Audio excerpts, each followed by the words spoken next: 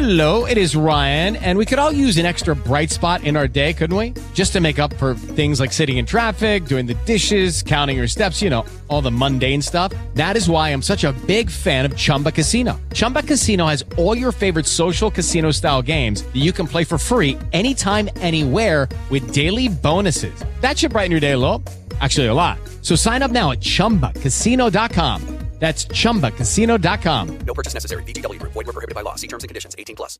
Lucky Land Casino, asking people, what's the weirdest place you've gotten lucky? Lucky? In line at the deli, I guess? Aha, in my dentist's office. More than once, actually. Do I have to say? Yes, you do. In the car before my kids' PTA meeting. Really? Yes. Excuse me, what's the weirdest place you've gotten lucky? I never win and tell. Well, there you have it. You can get lucky anywhere, playing at LuckyLandSlots.com. Play for free right now. Are you feeling lucky? No purchase necessary. Void where prohibited by law. 18+. Terms and conditions apply. See website for details.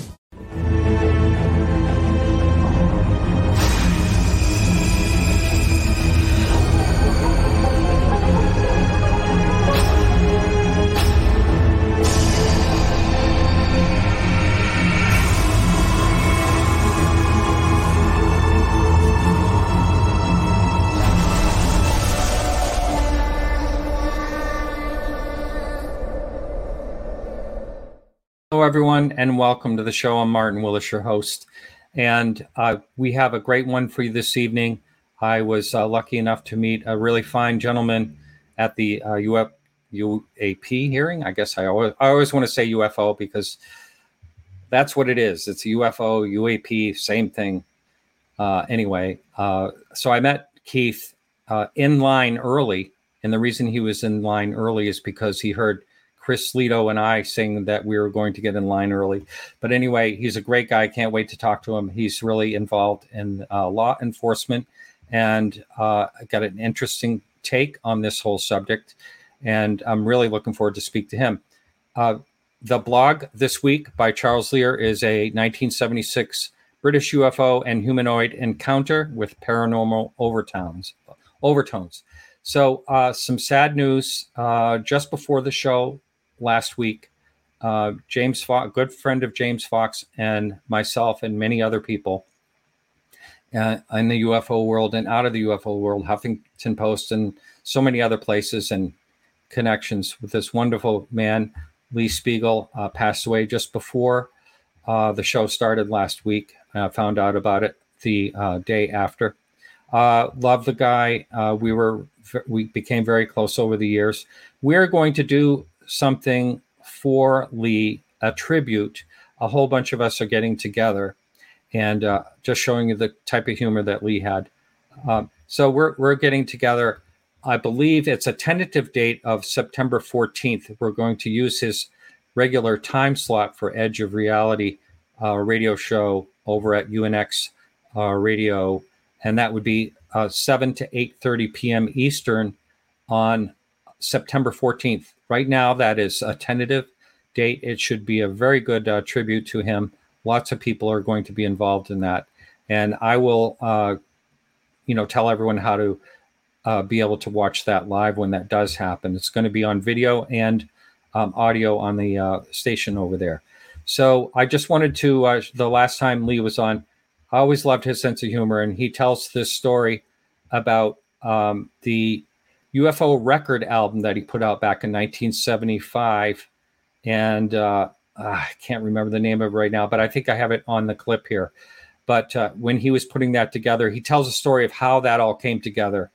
And he really did come to New York City to become a folk singer. He's very talented. He sent me some of his music. And but this is what ended up happening. And here's this little story about it. It's 3 minutes long. Here it goes.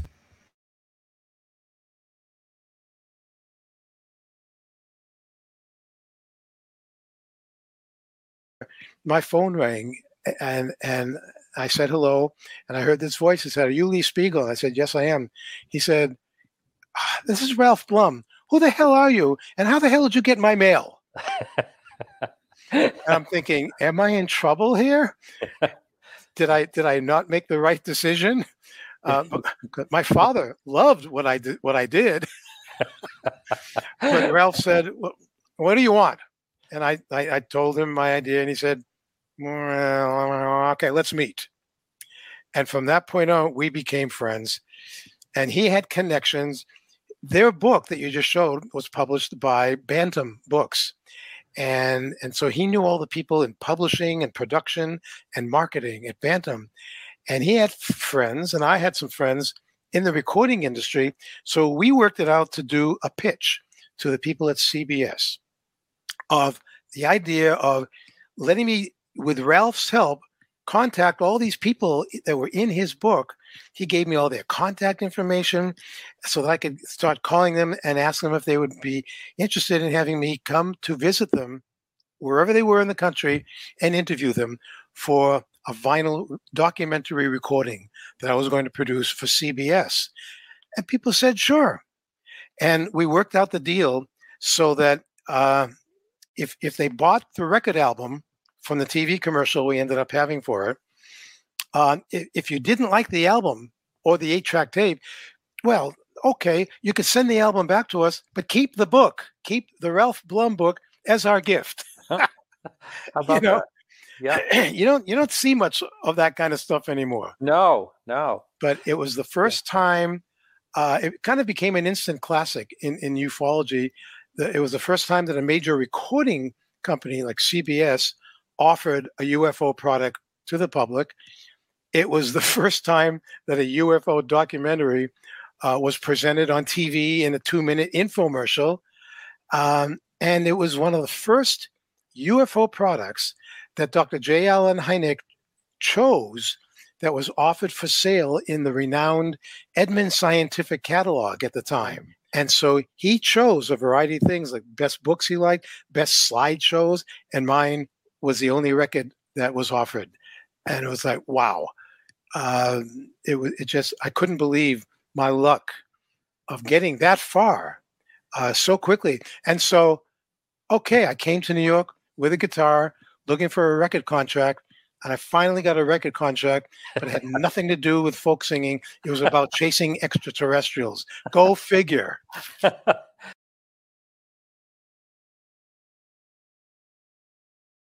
Anyway, our good friend Lee, may he rest in peace. And so remember, September 14th, that's what the tentative date looks like. It's going to be a really nice tribute with a lot of people involved.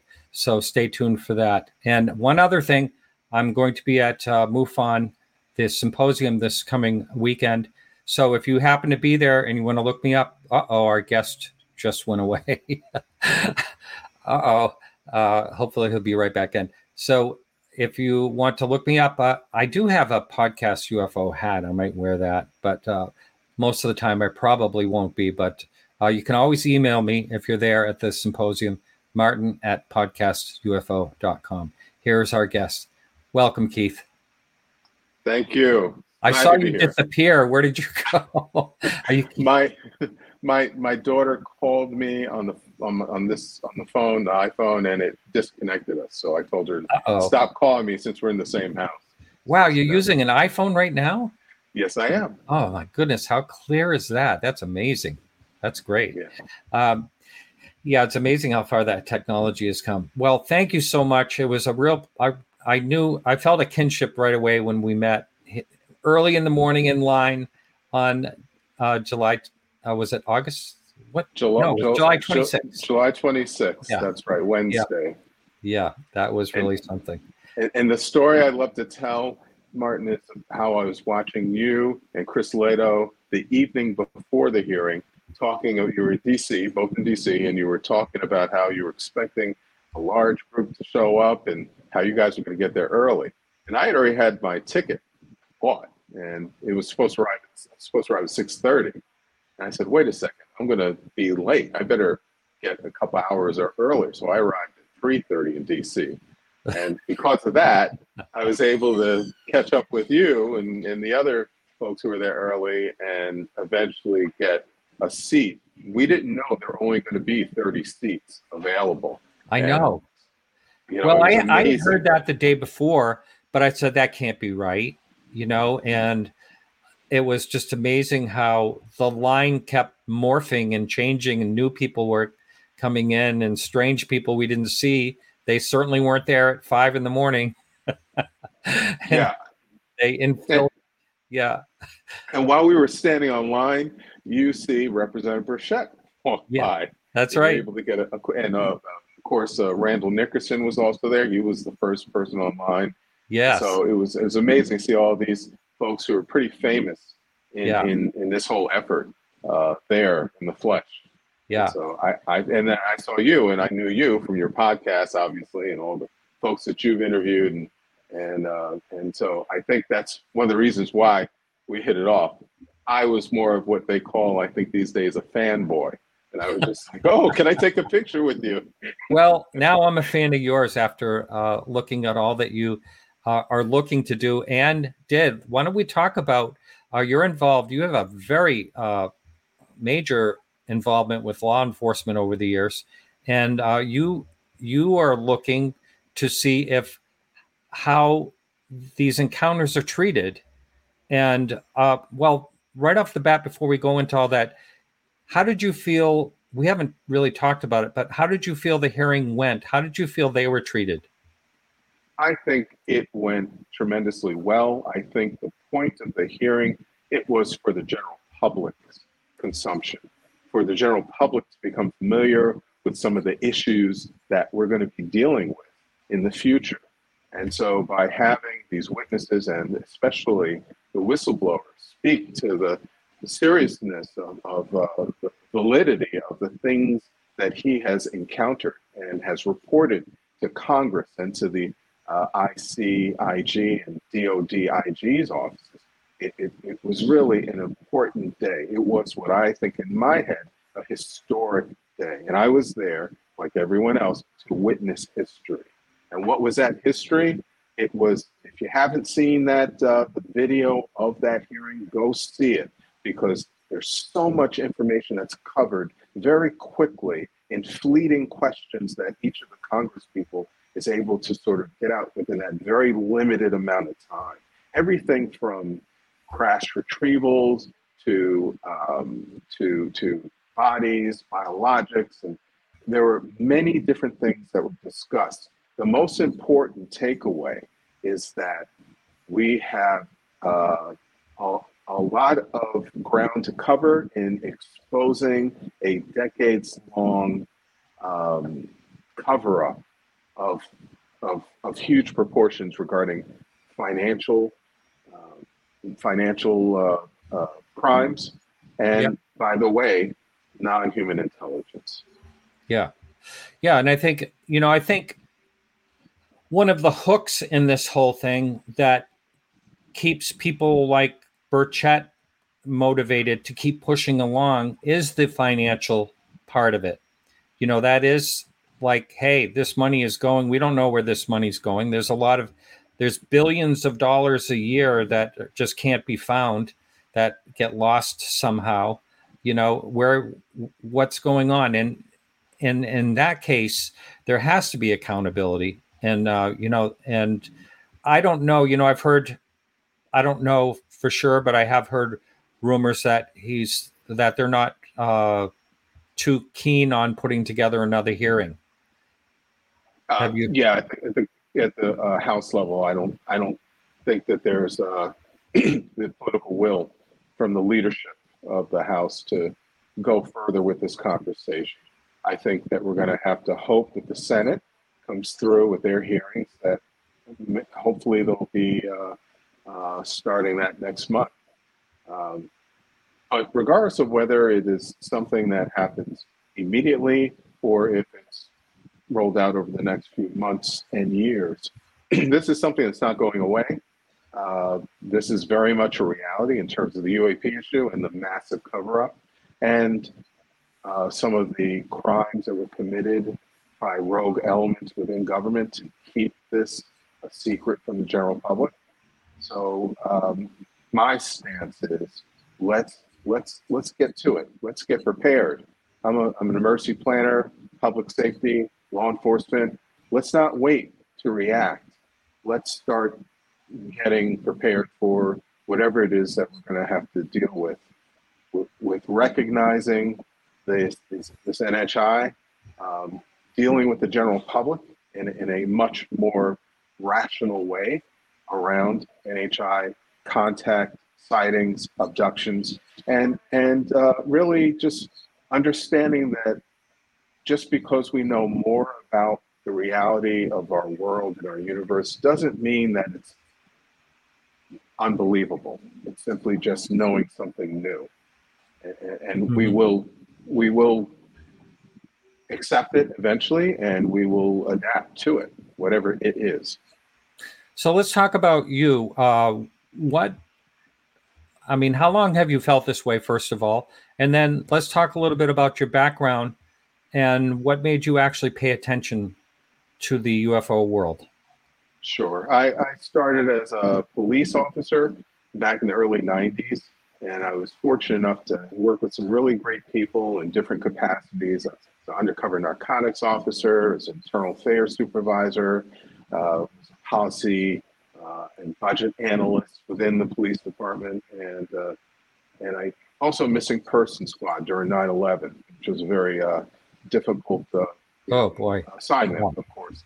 Worked with some really incredible people to bring honor to those who had fallen, and got help from all over the country. It was an amazing time of the country coming together. Yes, with a singular purpose, and also an acknowledgement by the federal government that they needed to change the way they did business. You saw intelligence, the relationships between the agencies had to change, and did in the creation of the Department of Homeland Security.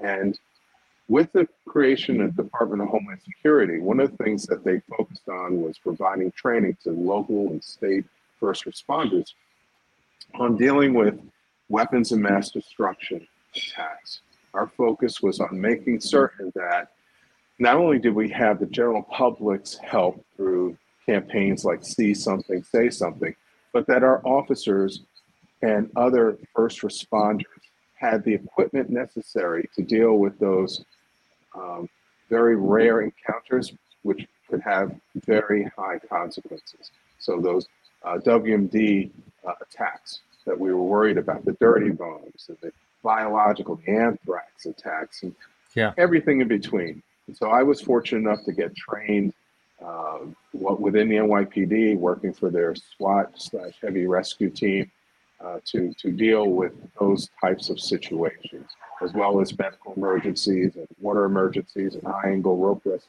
emergencies. Their emergency service unit is a very special unit prepared for everything under military attack. Anything underneath a military attack, that's what the emergency service unit deals with.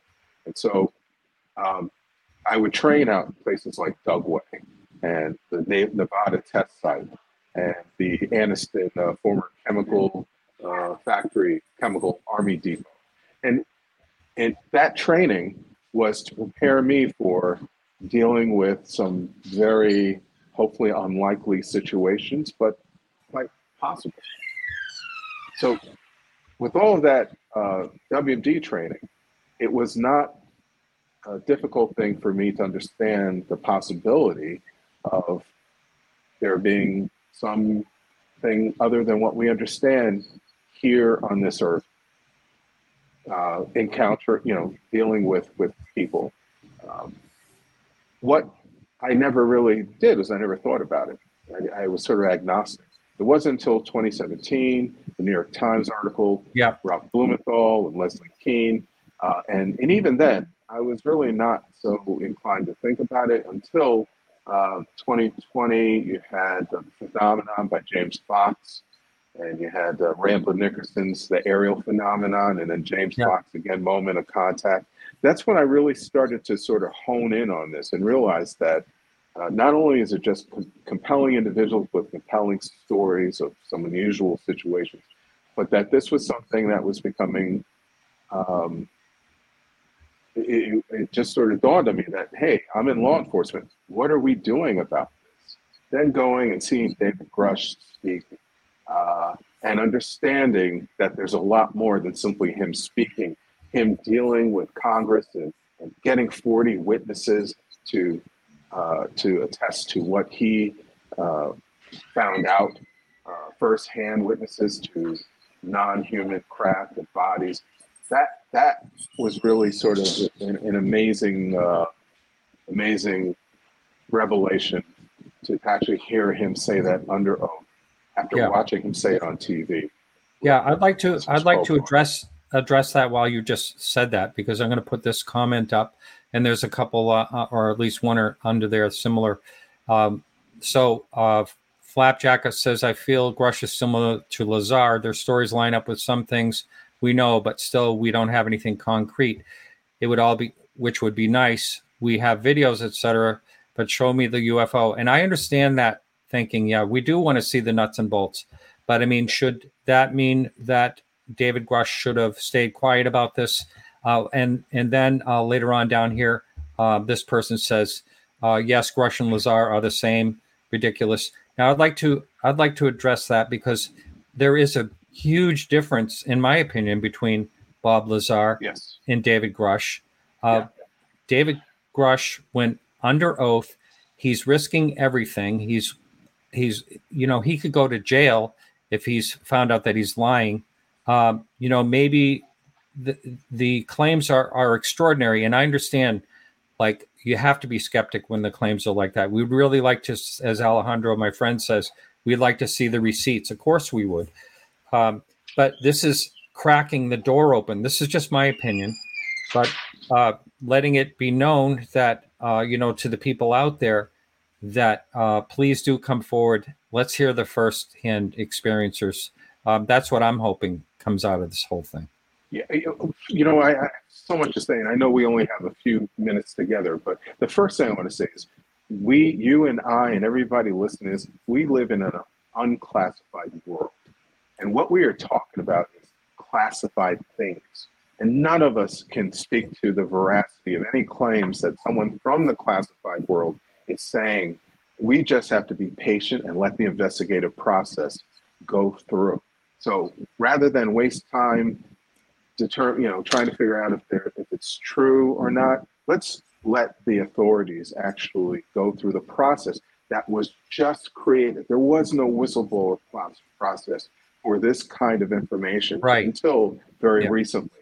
And so David Grush is what you call an honest broker, or a authentic representative of the classified world. So we have to wait for the investigations of the classified allegations that he's made, and he's only been able to share with us the things that he's allowed to talk about. But you have to sort of key on a few things, that this is, although he's talking to us for the first time, this has been an ongoing investigation with Congress and the appropriate investigative bodies for years.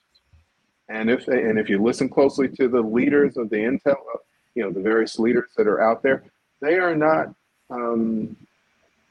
disregarding the whole situation. They're just being coy, because they have to wait for the investigation to complete. So for those who are saying, I want to see bodies and I want to see crap, we live in an unclassified world, and there's no guarantee we're ever going to be able to see classified stuff. But what we are going to be able to do is get some sort of confirmation as to the legitimacy of what he's talking about. And frankly, everything that I've read and heard and seen leads me to believe that we have a lot more that we're going to be experiencing in the not too distant future regarding this. I hope so.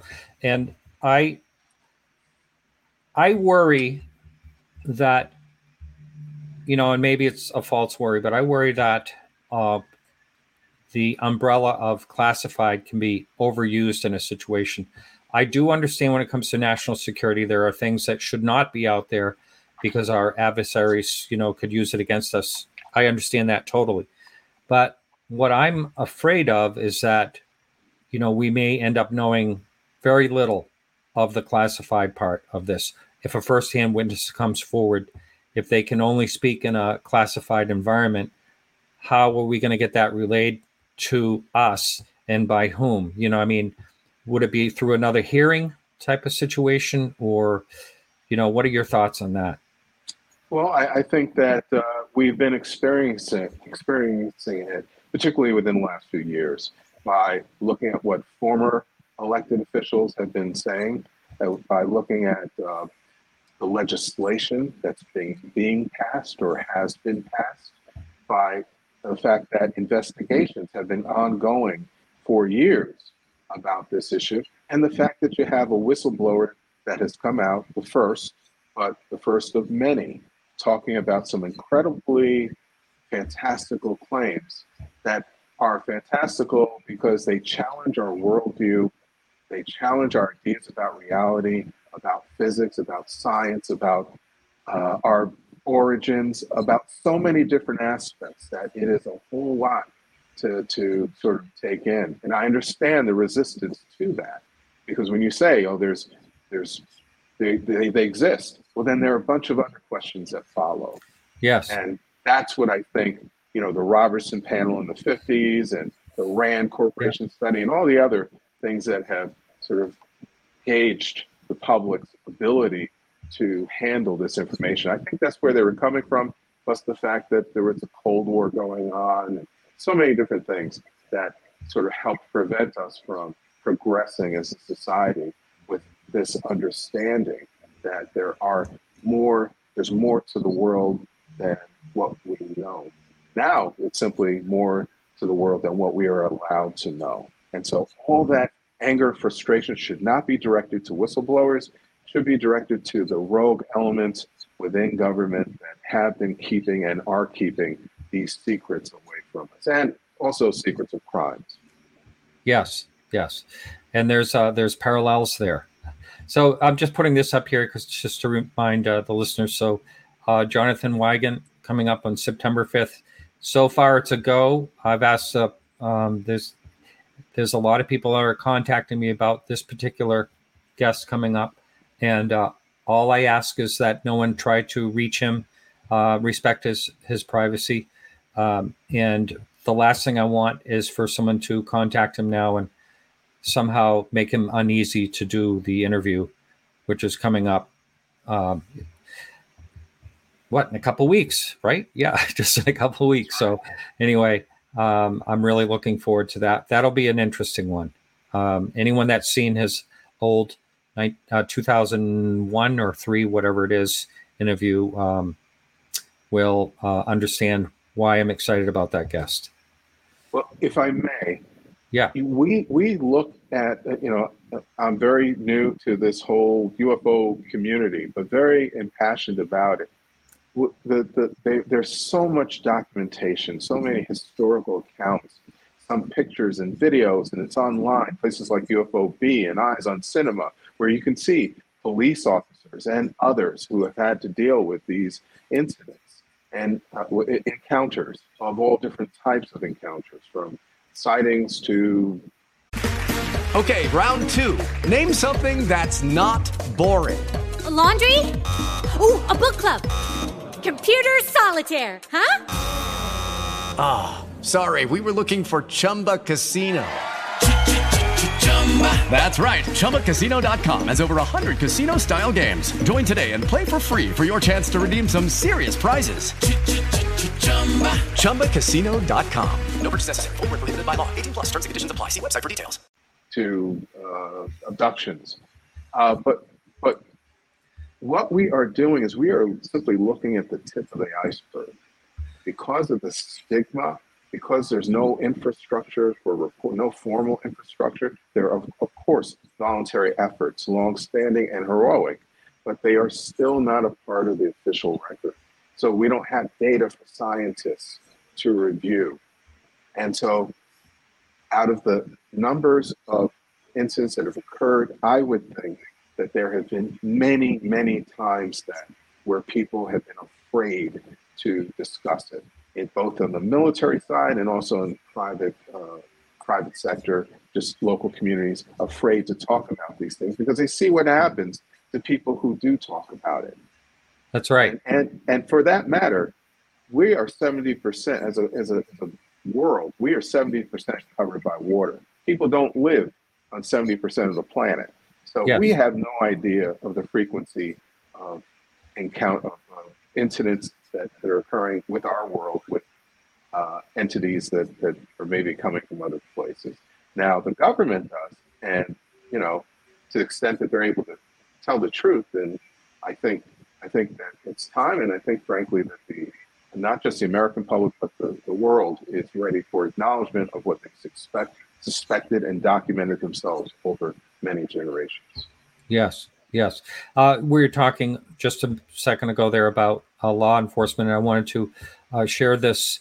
This incident was also my good friend Lee Spiegel was very much involved with this particular case, and it's really fascinating.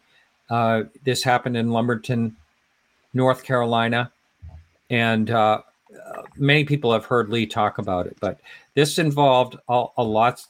I think there was up to 30 policemen when this encounter happened, and back in 1975, and a triangle UFO basically floated right over the group of them, and then shot this light beam down right in the middle of them. And it's quite a story. That blog's up on. We just reissued that blog. Here's some paperwork on it, but check that out on podcastufo.com as well. It was just reposted last week. But another interesting sighting, and I would like to talk to you about, historic police encounters. There's a lot of them. I'm sure you've looked into them. Yeah, as a matter of fact, I did ask a website, YouTube, UFOB, if they could create a channel just for UFOs and police, and they did. And right now there are 27 well-known cases that they've placed, everything from Zamora out in New Mexico to the Exeter, New Hampshire incident. Oh, yeah. All over the country. And they have not just over the United States, but all over the Europe as well. The Belgium case where you've got people, multiple officers, the 2000 St. Clair County, Illinois police sighting case where they're chasing the thing over multiple counties. You hear dispatch handing off the job from one county to the other.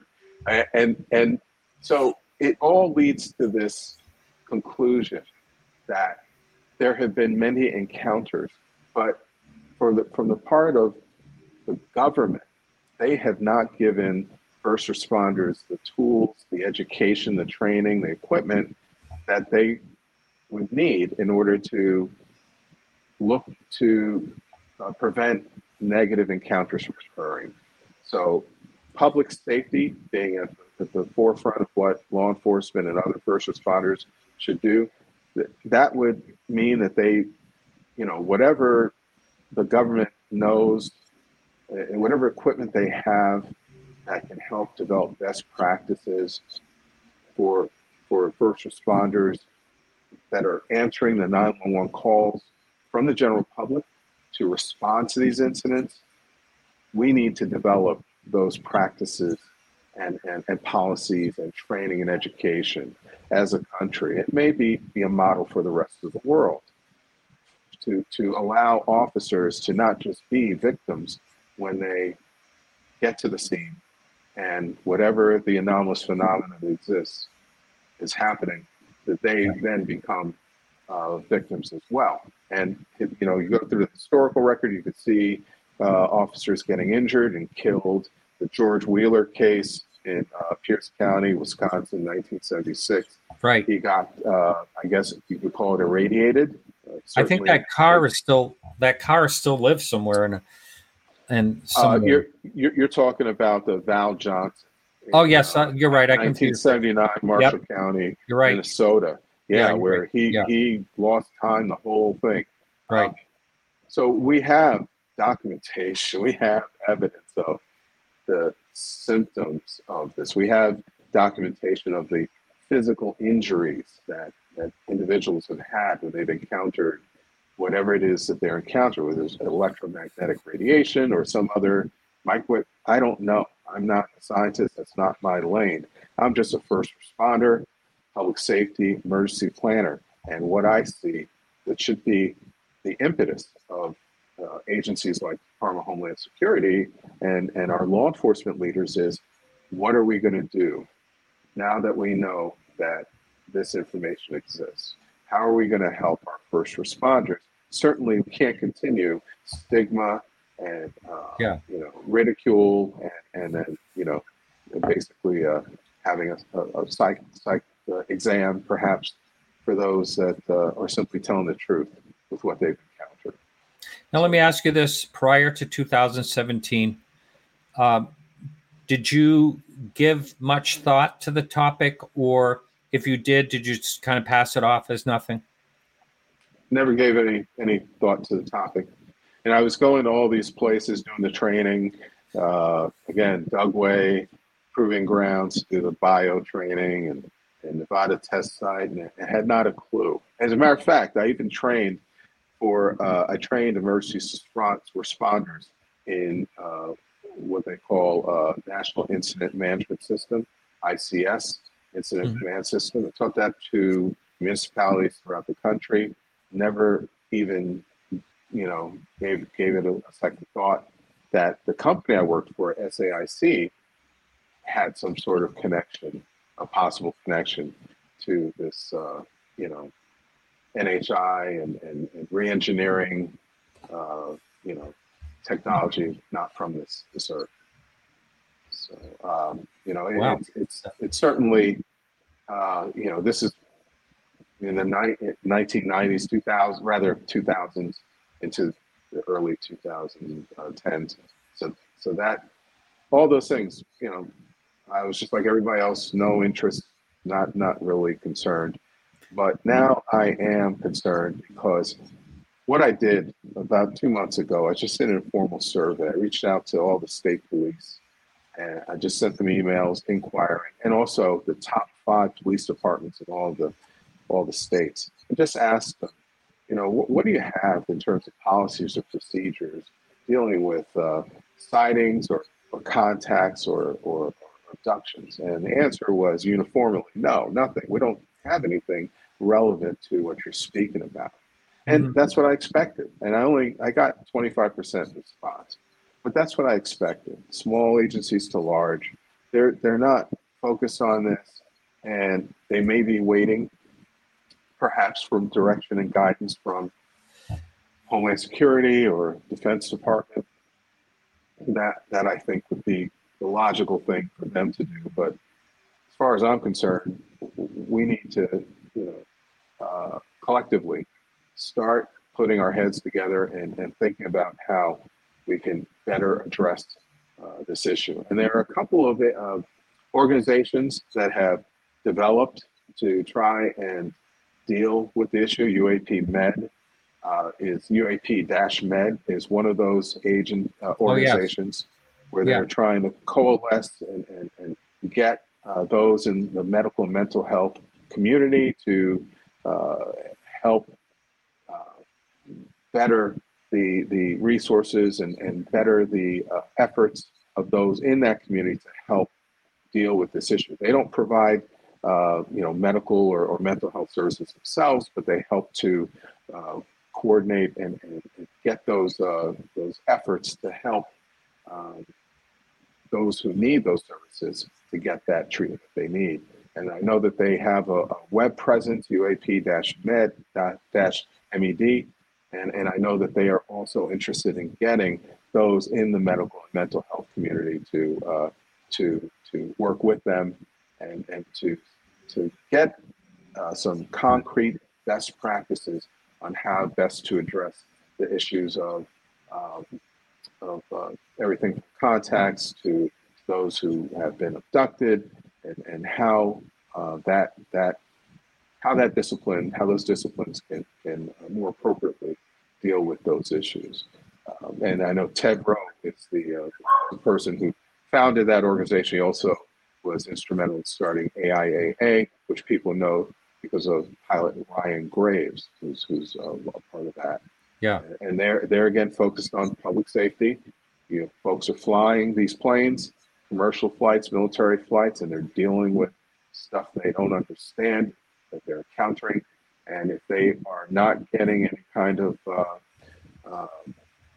helpful feedback from those who are responsible for their well-being, then they should rightfully be concerned and moving to change that.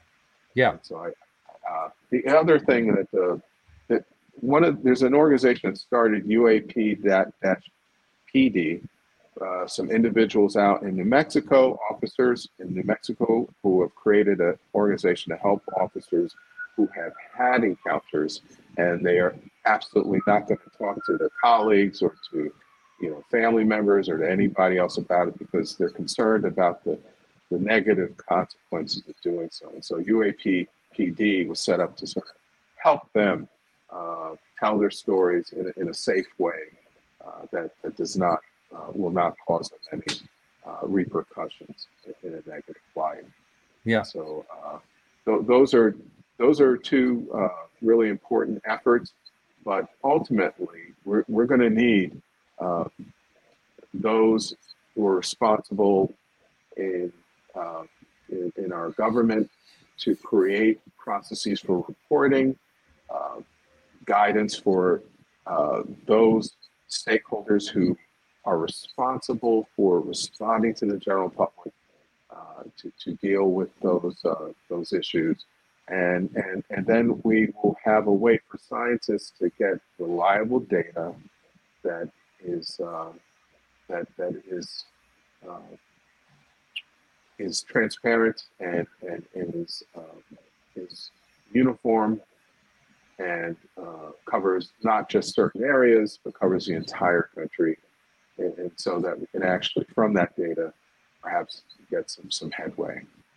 Now, I had heard at one time that police stations all around the country were given MUFON's phone number, and also the one Pete in Davenport, NICAP, was given both of those phone numbers. And, when I didn't know, when I had my encounter in 2007, I had no idea what to do. And the first thing that I thought to do was, I'm going to call the police. I had no idea there was anything online or anything like that. So when I called the police department, I said, this is not an emergency, but, there is this craft that just is flying right now toward Monterey, and I want to know, do other people see it? And she said, what is it? I said, well, it was a round disc, and, I guess it's a UFO. I don't, and so then she was totally sarcastic, and she never said anything. She just put me on hold for about 20 minutes, and I finally hung up and gave up. So that was, I would say, probably a typical reaction. I would think a police department or dispatcher may, treat someone like. I'm not sure. Well, let's look at what the guidance or directives they're given. The National UFO Reporting Center started in 1974. They've covered perhaps 150,000 sightings since that time, calls that they've gotten from the general public, referred to by 911 dispatch as well as law enforcement. But they don't go out to conduct investigations. They don't have any ability or resources to do that. So they're making the call, and where does it go? Well, it's with Newport. And then you have the MUFON, which was started in 1969, and they do have field investigators. They have a training program, 4,000 active members, 600 field investigators, and they work to filter out, hoaxes from the calls that they get. But that is still a private effort. And then for pilots, you have the National Aviation Reporting Center on Anomalous Phenomena. NARCAP started in 1999, Civilian Reporting Center focusing on aviation-related UAP incidents only. So you have those two major private efforts, voluntary efforts, and then you have also the NARCAP, which is the aviation version of it. When FAA, the guides that they have, direct pilots who encounter any kind of public safety issues or property damage from UAP encounters to contact the local police department once they land. Now, I just told you my informal survey shows that there's nothing that law enforcement has to deal with UAP encounters. And so when you look at the private efforts, where do they connect to in terms of government? And if there's no way for government to accurately account for all of these incidents that are being reported, then how are we able to get data that's reliable enough for scientists to work on? And so all of that needs to change, and government in whatever capacity it's going to do it. I would probably think Homeland Security, but it may be some other agency or agencies where they're able to get a reliable reporting system that includes utilizing the first responders, utilizing the commercial and the military pilots. I know the military is working on, they've got their own reporting system that they're putting together. But all of this has to be not just done in a formal way through government oversight and control, but it has to be collected and then shared with the general public, just as we do with crimes that occur every day with the FBI UCR reporting system. We need to have similar types of systems in place so we can understand the frequency of these events actually occurring. Right. Because we don't know. We have not a clue. I bet you there's people in the government that are paying attention to this that would just hope the whole thing would go away. Yes. Somehow, like you mentioned, the Robertson panel, that was that effort back then. Maybe there's, we'll see what efforts are upcoming. Here's a question for you, as Dr. Richard asks, as a detective, do you think that visitors ever plant evidence to mislead UFO investigators? Interesting. The real answer, the only answer I give is I have not a clue. And it relates to what I just said about there not being an official governmental accounting for these encounters. But can I say that all the thousands of people, tens of thousands of people, the hundreds of thousands of reports that have occurred over the last 70 decades, that all of those individuals are making it up or having some sort of mental health crisis? Yeah. Or, some other, seeing a prosaic weather or balloon or some other excuse. Certainly much in the air can be explained prosaically, maybe 95% of it or more. But that's not what we're talking about. We're talking about that other percentage where you have like the 5 observables. Yeah. And those are the things that our government, the American government, has already stated exist. So if you're looking for disclosure in a more formal way of having an elected leader come up to a podium and saying, well, they're out there, we've had encounters. Well, yeah, that's fine, but you don't have to wait for that. You already had Defense Department leadership state through their encounters with news media that yes, they do exist. The reports that they've created within the last few years had stated that there are things that exist. And what I heard somebody say recently that I thought was really relevant was that we don't have to say UAP, unidentified. It's simply that the government will not tell us what they are, that they do know what they are, but they're refusing to let us know. So they will call it unidentified. But whatever these, anomalous things are, and again, I have not a clue. I'm just a civilian activist, like many out there that may be watching this. And so I don't have any more information than anyone else about UAP, but I have a lot of information about law enforcement.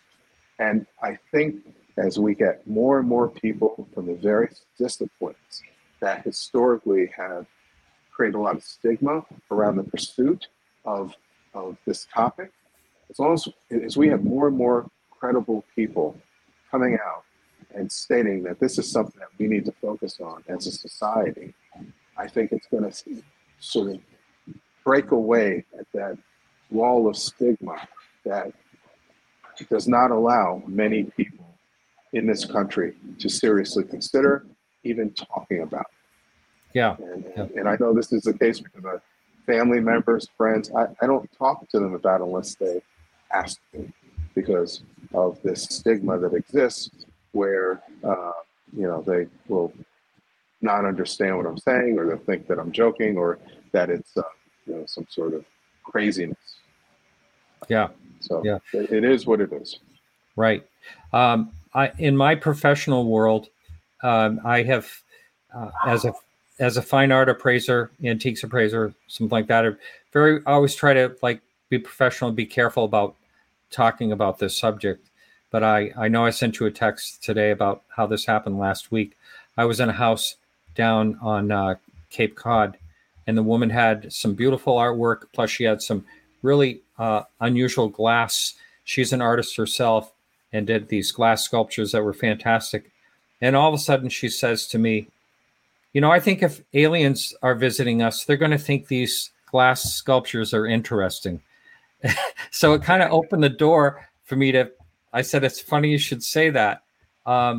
Did you hear about the hearing that happened recently? She goes, I watched the whole thing. I was glued to my seat. And I said, I was there. So, we got into this great conversation. Now, she's a mathematician that worked consulting through all these companies, a brilliant lady. And her husband is also, and they both were very intrigued. And I think it's a great time because these people in all walks of life and all types of jobs that they did or do or whatever, all are taking a look now. It's getting, if anything, if everything else fails, at least we have people paying attention to it. Well, what we really need to pay attention to collectively are efforts to dissuade us or divert us from talking about this issue.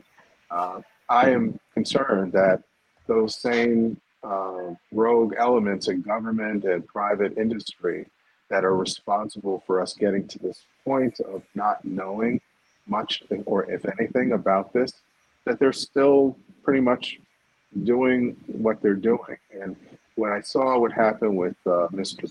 Grush regarding the police reports, the specific police reports, certainly they were quote unquote publicly available, but there was a little help from, folks within IC or DOD to help guide that reporter to those specific, documents. Yeah, those specific dates and places, because supposedly the name would have been redacted. They wouldn't have availability to that. So they had to know the incidents. And I don't even think it was to embarrass him, because he had already warned in the hearing that it was going to happen. What I think, and what most people, rationally speaking would think, is that it's a message to any future whistleblowers to discourage them. That's the very, very, very first thing I said. I said, this has one goal, and that is to discourage anyone else from coming forward. When I first saw that, and I felt that all along. I sent that out to Ross Colhart immediately and Bryce Zabel, and just my thoughts on it. What I do for folks that are not ready to talk about non-human intelligence, don't think about it. Just think about it as a big scandal involving a lot of money, and rogue programs, spending Congress wasn't even aware of. And so that's like government going wrong. And so if you think of it as a big scandal and don't think about the non-human intelligence, then you're not going to be affected when people try to distract you talking about little green men.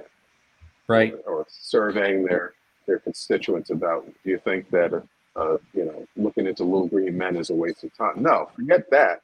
Just follow the money. That's exactly right. Should be worried about. That's what they'll get their answers. The time flew by. I knew it would. Thank you so much. It's always a pleasure to talk to you. My pleasure. Hope to have you back one day. Thank you. I look forward to it. Take care. Bye. All right, everyone. So we'll be back next week, and I don't know with who. I'm going to be at the MUFON Symposium. I'm going to pick someone out and do a show, or a couple of people out and do a show together. We'll see what happens. So we'll see you then next week. Remember to keep your eyes to the sky.